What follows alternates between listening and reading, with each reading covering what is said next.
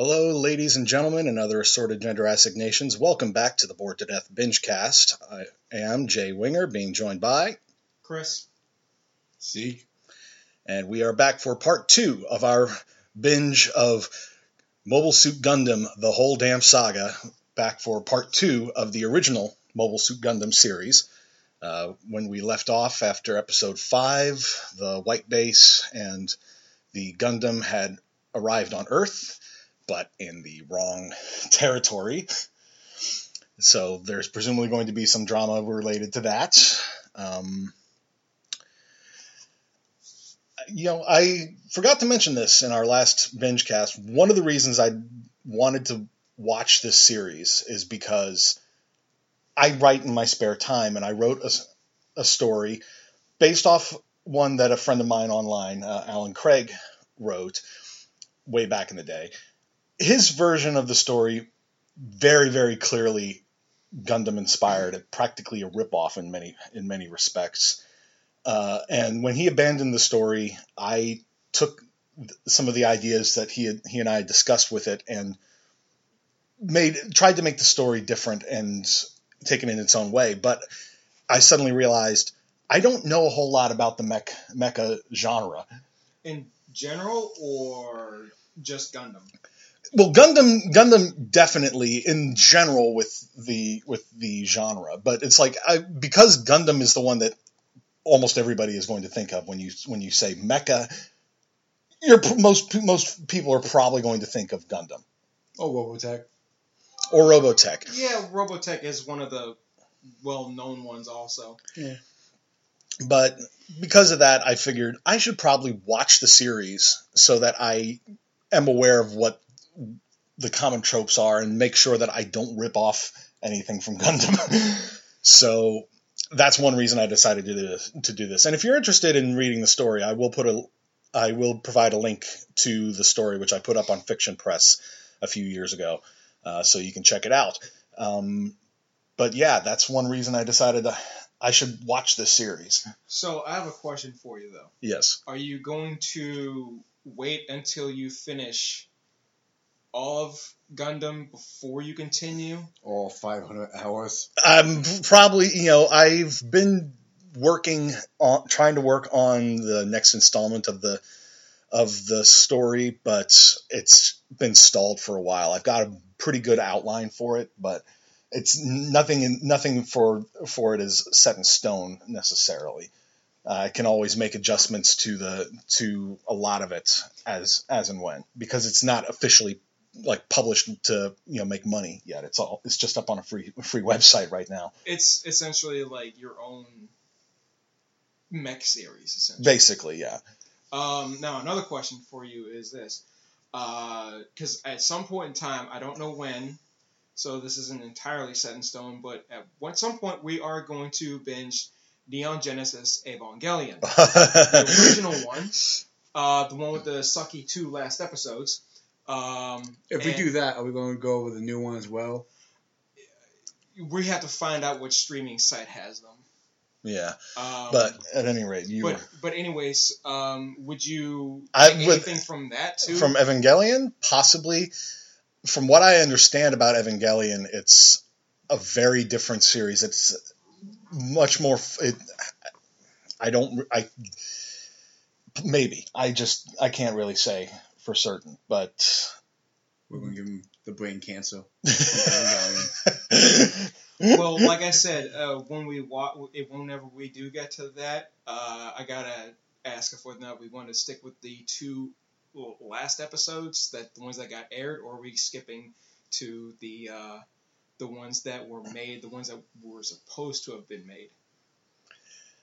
We'll tackle that. We'll tackle that when we get to it. Like I said, when we get to it, we'll eventually get to it. But it's pretty much what you're telling me is we gotta throw a lot more mech stuff in this genre for us. So that way we can give them. Well, if we're doing that, we gotta do some Big O in there as well. Well, there's one. Big O is one that I would like to check out at one point. There's one that you two like that I want to check out. You know exactly what I'm about to say. Genlock. Oh, absolutely. Yeah. Zeke and I watched Genlock, and we both really enjoyed it. I know he did, especially. And I love it. And I love supporting all of Rooster Teeth's animation projects. So, and I'm very much looking forward to Genlock season 2. Hope it gets put up on HBO Max soon, when HBO Max launches next week. How many things are we going to plug in this episode? Just out of curiosity, we got HBO Max now. We got My Story. We've got Rooster Teeth. We've got Genlock. But yeah, Chris hasn't seen Genlock. I think you might enjoy it. I was told what it was like, and it has my interest right now, and I do want to watch it. And that your interest in it is not solely because it has David Tennant in it. No, it's based entirely on who you told me of who all is in it, mm-hmm. and who all was involved with making it and everything, and it turns out oh hey, these actors are also huge freaking geeks also, and it'd be interesting to watch. Like lately I've been watching Code Geass, which is another one that I need to check out. Alan, my friend Alan, he cites that as his all-time favorite anime. So it has a kind of unique take on mech suits. It's kind of hard to describe what it is. They're more like exosuits, because I've seen like the first 2 episodes. Well, no, I'm talking about the design. Oh, the design. Think mechs, like mobile suits. If they had the best way I can describe them are rollerblades on their feet. Okay, yeah. And they can go on like train tracks. Hey, if we're gonna do rollerblades, you gotta do surfboards next. I think that's been done. No, it has been done. It's oh god. I'm drawing a blank again. There was an anime where aliens were around and there was a mech with a surfboard who surfed the clouds, which looked like an acid trip kind of thing. It's kind of cool. Street Sharks? No, there was actually an anime, not. Oh, okay. The mech had a surfboard. I'll have to look it up before we come back for the next. I know it. Yeah, or you can look it up while we're binging or something. Yeah, before we come back, I'll look it up. But we've been rambling now for more than 7 minutes, so we should probably just cut that now and get to the binge. So we'll be back. And we're back following the binge. Finished out disc 1 of Chris's copy of Mobile Suit Gundam. We'll pick up. And do you have the next disc already? Or? Yeah, it's 2 discs. Okay, so that'll be in the next binge when that comes along. But I like that they're still doing their part to doing their work to show that the aftermath of these battles. The civilians on board White Base getting restless, being stuck on the ship all this time. Well, it doesn't help that a lot of them are old timers. Yeah. They're all old men. They are restless. They want to get off the ship because they are being tired of being cooped up on there. I don't want to know what's going through the mind of the lady. It's like, I want to go to a place where I grew up from. It's where her husband grew up. That makes sense, but does she think he's still going to be there? Yes. During the war that's been happening for how long? Well, the thing is that I imagine that, news on Earth from the war, like, hey, this town got blown up or wiped out, the city got annihilated. I imagine a lot of times that's not going to reach the space colonies. Yeah, that'll be below the fold if it even makes the front page. Especially if it's like a small town, like a village. Nobody's really going to care about it. Yeah. But as you were saying, old men, people getting tired of being cooped up and getting restless and staging protests. Does that sound familiar? Very. But it was, peaceful ones. They're like, we just want to talk to the captain. Yeah, they staged a little sit-in, on the bridge. Yeah. And some of them did manage to finally get let off the ship, but they still have a lot of civilians on board White Base. They keep making that plain that even though, we evacuated a bunch, there's still more. Yeah, so. But I don't think they ever really said what happened to the colony. I think it was just badly damaged because of the battle. Yeah, well, it did get... I know they did blow a hole in the side of it, so that probably caused some atmospheric leakage. Yeah. But regardless. But again, I like that they're still showing that. They touched on it in one episode with the war fatigue that Amuro is feeling from constantly having to be sent out into battle. Yeah, a lot of people will probably look at it and like, oh, why is Amuro being a whiny little bitch? He's tired.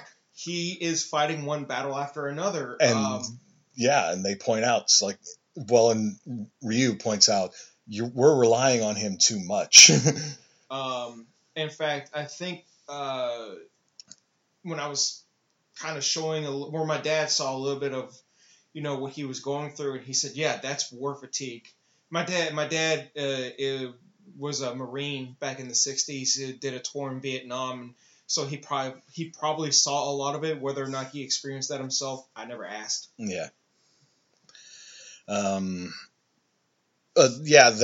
showing that, and they're also showing some of the other fighters in the white base getting, well, mostly with Kai getting frustrated because Amuro gets all the attention, but then Kai is just a jerk face, something of a glory hound. He wants some of the recognition for himself. You have two jerks in the ship. I'm not going to say where this came from, but when Amuro first arrived at that colony with his dad, the school that Amuro went to, Kai was one of the students there, along with Hayato. Right. And Kai was actually a bully. No kidding. Well, to Amuro. He was a bully to Amuro because he didn't like the fact that, it was the typical thing where the bully's jealous of the smart kid because he's getting the good grades and everything. He gets the recognition. Yeah, and Kai's not really getting anything.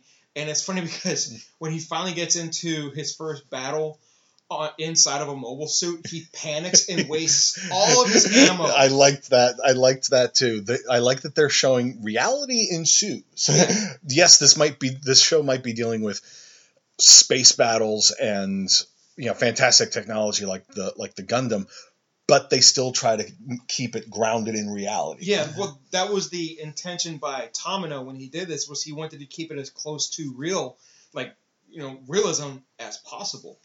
So and it shows with all this stuff. It's like they don't have bottomless magazines. There's war fatigue. There's the civilians caught in the middle who don't want to be on a battleship that's constantly being under attack. Yeah. They're showing their work with that, and I definitely appreciate that they're going to those lengths to do it. I do wonder how much research they have. A lot of this stuff is talking about battle situations and what the strategies would be. So like, we're oh yeah, you want to go this low so we can do this and do this. There's a lot of battle stuff like that. Yeah, they discuss some of the strategies that they're going for, and then the other side will recognize shortly into it, be like, oh, this is what the plan is.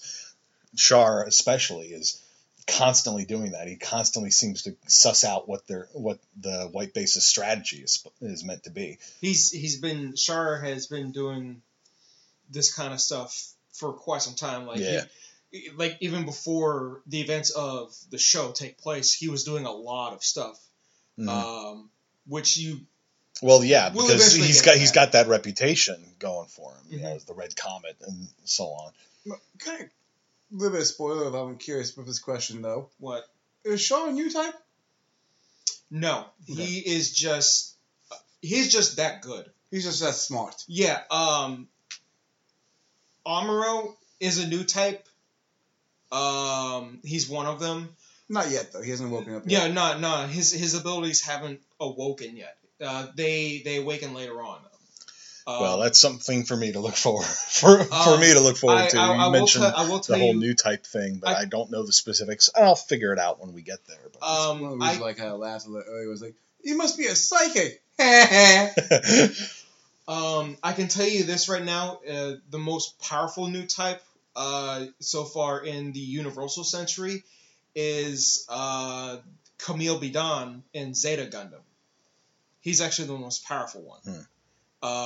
But it's been a while since I've seen Zeta, so I don't remember how he was the most powerful one. Yeah. But yeah, and Char, he, granted, yeah, he is greatly skilled as a pilot, and he also knows how. He's also a great strategist too. Yeah, very much. I mean, we saw that in episode 10, right as we were closing the binge. He's a magnificent bastard.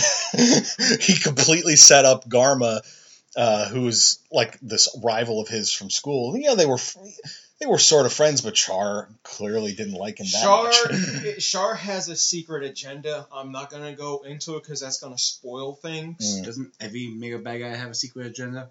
Well, he has... There's an exact reason why he has his own agenda. I'm not going to say why.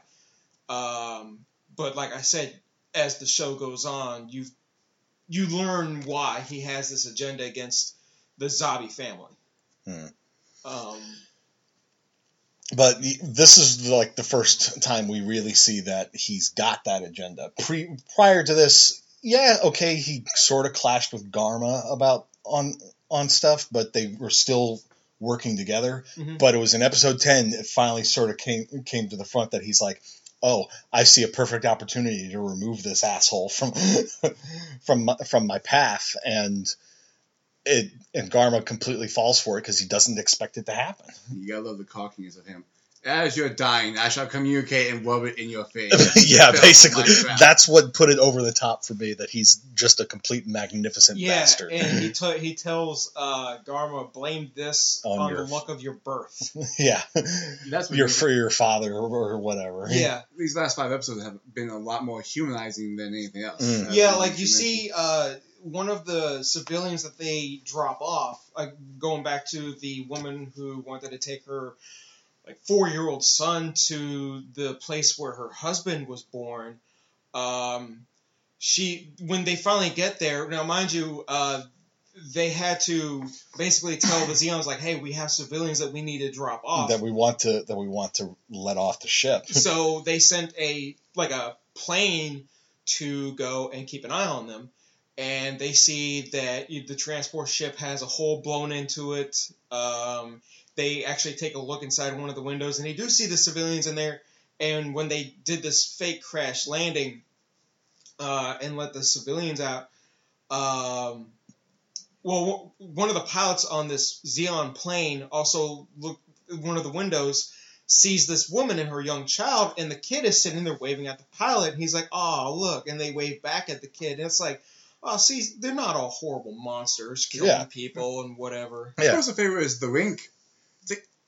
I guess winked by the female character. Oh, he Frau. starts blushing. He's like, "Oh, she winked at me." His co-pilot. Yeah. The old man's like, the old man, Big John, I think was his name. Just sort of gives him this look like, you dumb idiot. Because he squints at him while he's sitting there blushing like, oh, he just looks at him like, what is wrong with you? I will say that out of that whole episode, my favorite part was those two not dying. Yes, that would have killed everything for that episode, because when the White Base crew are essentially flying back on these jetpacks back to White Base because they had to abandon this ship of theirs, this transport ship, they flew back to that woman and child to drop off a supply capsule. Because they had separated from the rest of the civilians. Yeah. And, none, even Amuro, who was in the Gundam watching this, wasn't expecting that. He thought it was a bomb.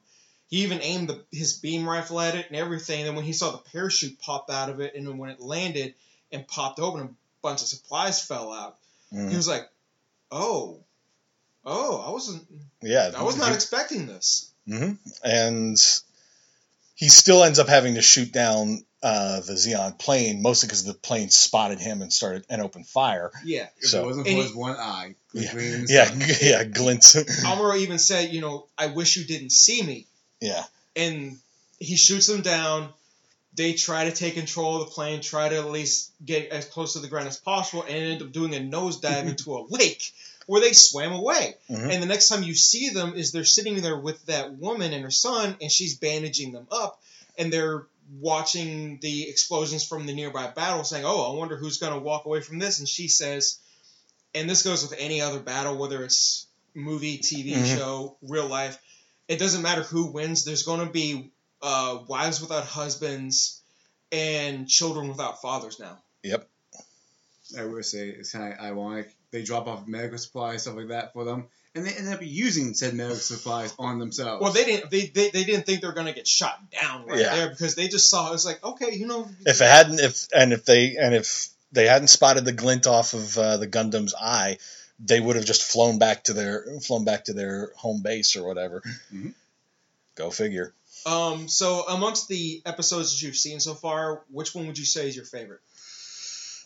I would probably have to go with that episode right there, the Winds of War, with the mother and child and all that, because it comes down to humanizing all sides of everything, not just giving the protagonist side that humanization, but the antagonist side as well, because it sort of reminds you they're not all mustache twirling villains. There are genuine people in there who are just doing this because love of their country or whatever, and they're not doing it just because they want to kill and destroy things.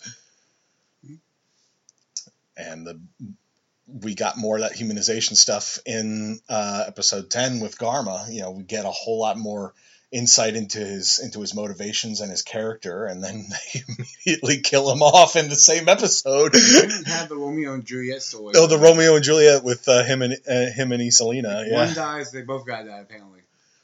Yeah, because the closing, because like the next time when the preview for the next episode kind of spoilery on its own. When it's like Amuro finds a woman pointing a gun at him, who will survive? It's Gun like versus the mech. Gun versus Gundam, who will win? Gundam will win. Gundam is. I don't know how you guys are gonna feel with that next episode. So here he is trying to spoil us on it. No, that's as far as I'm gonna say, because I want to see how you guys react to it. Yeah. For some reason, I thought she was the pilot of the very big mech suit that we see in the games that we played, that dies due to Amuro, but it's not her because she doesn't have purple hair. No, I know who you're talking about, and that's Shars. Going back to showing their work and everything, you mentioned it. I don't remember if it was in the first part of this, but right as we were getting started, you pointed out that the design of the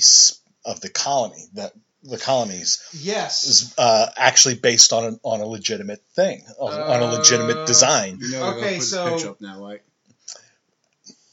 Yeah, he's pulling it up on his phone. I did jot it down after you showed it to me. It's called an O'Neill cylinder. It's called an O'Neill cylinder. I'm reading this off of Wikipedia, by the way. It's actually a space settlement concept proposed by American physicist Gerard K. O'Neill in his 1976 book, The High Frontier: Human Colonies in Space. O'Neill proposed the colonization of space for the 21st century using materials extracted from the moon and later from asteroids. And the way you see them designed in Gundam, or if in case anybody who hasn't seen the original one and you've seen Gundam Seed, the colony from the very first episode of that one, that's how they look, where they have the giant cylinders, they have the three mirrors outside that redirect sunlight into the solar the colony. Panels sort of thing. No, they're mirrors. Oh. That's all they are, is they're mirrors. Oh, And makes they're sense. when they want for nighttime, they just close. And to create artificial gravity, is they have a slow rotation going. Yep. And You see that a lot in various sci-fi things where they're not going to just do full-on artificial gravity. They have like Star Trek. There's always a ring somewhere spinning to make gravity. Yeah. I just rewatched it again last night, but in The Martian, the Hermes spacecraft that they used. Yeah, there was a part of it that was spinning. That was a part of it that was spinning, which was like the main habitat ring, as it were, of the ship. And yeah, it was rotating to provide something resembling gravity. But yeah, and then you have like the three, because along with where the solar panels, the mirrors are best way I can describe them, big ass windows. But the parts, where the civilians and stuff are at, they look like, they're green. They have trees. They Yep. have cities, houses, whatever. Essentially the same Full thing. on simulated landscape kind Yeah. of thing. That's exactly how it is. Now you see another space colony type here, and that's the one where the Soto Degwin Zabi is held up at, where it's completely closed off. Like they don't have the mirrors, but it has everything else in it. Mm. So it has the one- artificial sunlight. Is that the one with the guy who dropped the cane? Yes. Okay. The sovereign of Xeon. We're calling him the king of Xeon right now. Sure. But Suddenly I realized after seeing him at the end of that he was the portrait that I spotted earlier in the episode that I called Zavala because the colorization He did have on a blue face. he had a very blue face in that portrait. Hold your breath while we take this picture. What? We are such idiots sometimes, but it's like I definitely broke you when I said that in the episode, and Also, I hear the voice. Zeke starts snickering to himself. He's I like, hear your God damn voice it! in my head. I need more grenades. No, that's Shax. That's I'm right. talking about the one voiced by Lance Riddick. Okay. Yeah. So yeah, there Whether is- we wanted it or not, we stepped into a war with the Cabal on Mars. So yeah, there is some actual science in this show. And I appreciate that they're not going full on and explaining it all, but they're putting it there. And the if biggest you know one, it's the biggest one that he did there, because Amuro was granted. Yeah, the first time you see he gets in the Gundam, it's in the colony. yeah, side And 7. then after that, all the fighting, all like the bigger fighting that he does is all in space. And when he gets to Earth, the first battle that he has, the Gundam practically crashes into the ground. Because he's not used to fighting with gravity. He's not used to fighting I'm with Earth's falling. gravity. Earth's gravity or atmosphere either. Yeah. Because out in space it's a vacuum. You don't have the friction of atmosphere possibly slowing you down either. So yeah, you definitely see that a lot. Like the first time Kai left the white base in the gun cannon, it lands on all fours. Yep, and he's And he's shooting his cannons while Well, he's... he is a cannon wreck, so he is using the cannon to full effect. No, remember when he was down on all fours while his cannons were shooting no, off that way. when he first left the white base, Uh-huh. and the suit kind of like jumps out. Face plants. It essentially face plants into the ground. Yep. And the gun cannon is supposed to be like an armored tank almost, kind of not like the gun tank, but Yeah. it's like it's got the most armor to Yeah. it. Makes sense given that it's a tank. Yeah, and Kai's just like, "Hey, I landed." That wasn't a Yeah. land. That was a crash. I do have one question. Has the gun tank actually used his cannon arms? I mean, he uses the cannons, but you don't see his arms. They just sit I there. think in one of the first battles it was actually doing it, but it was... you do eventually see it. It's on one of the episodes of the next disc is when they introduce a character named Ramba Ral, who's another Xeon pilot. He's another one of the Ace Xeon pilots. Yeah, you do see the gun tank doing that, and it's when it's with Hayato and Amuro in it again, because Amuro is trying to prove a point using the gun tank. Anything gun, I can drive it.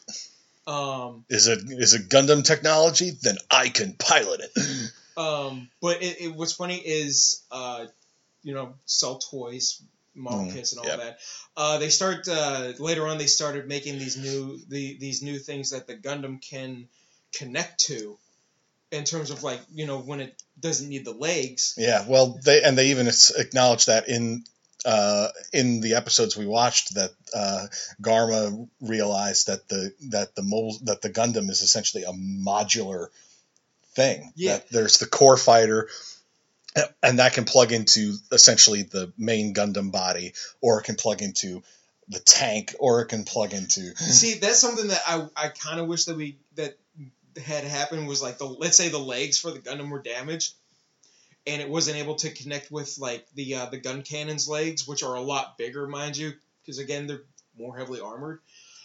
Connected to the gun tank's treads.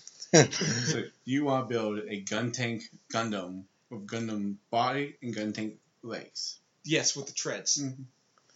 Yeah, I know. I see where you're going with this. I like that. I like that idea too.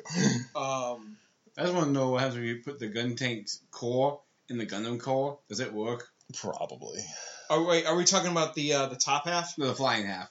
The flying half can be attached. Like those are multi-purpose. They can be attached. The core fighter can plug into any of those things. Yeah.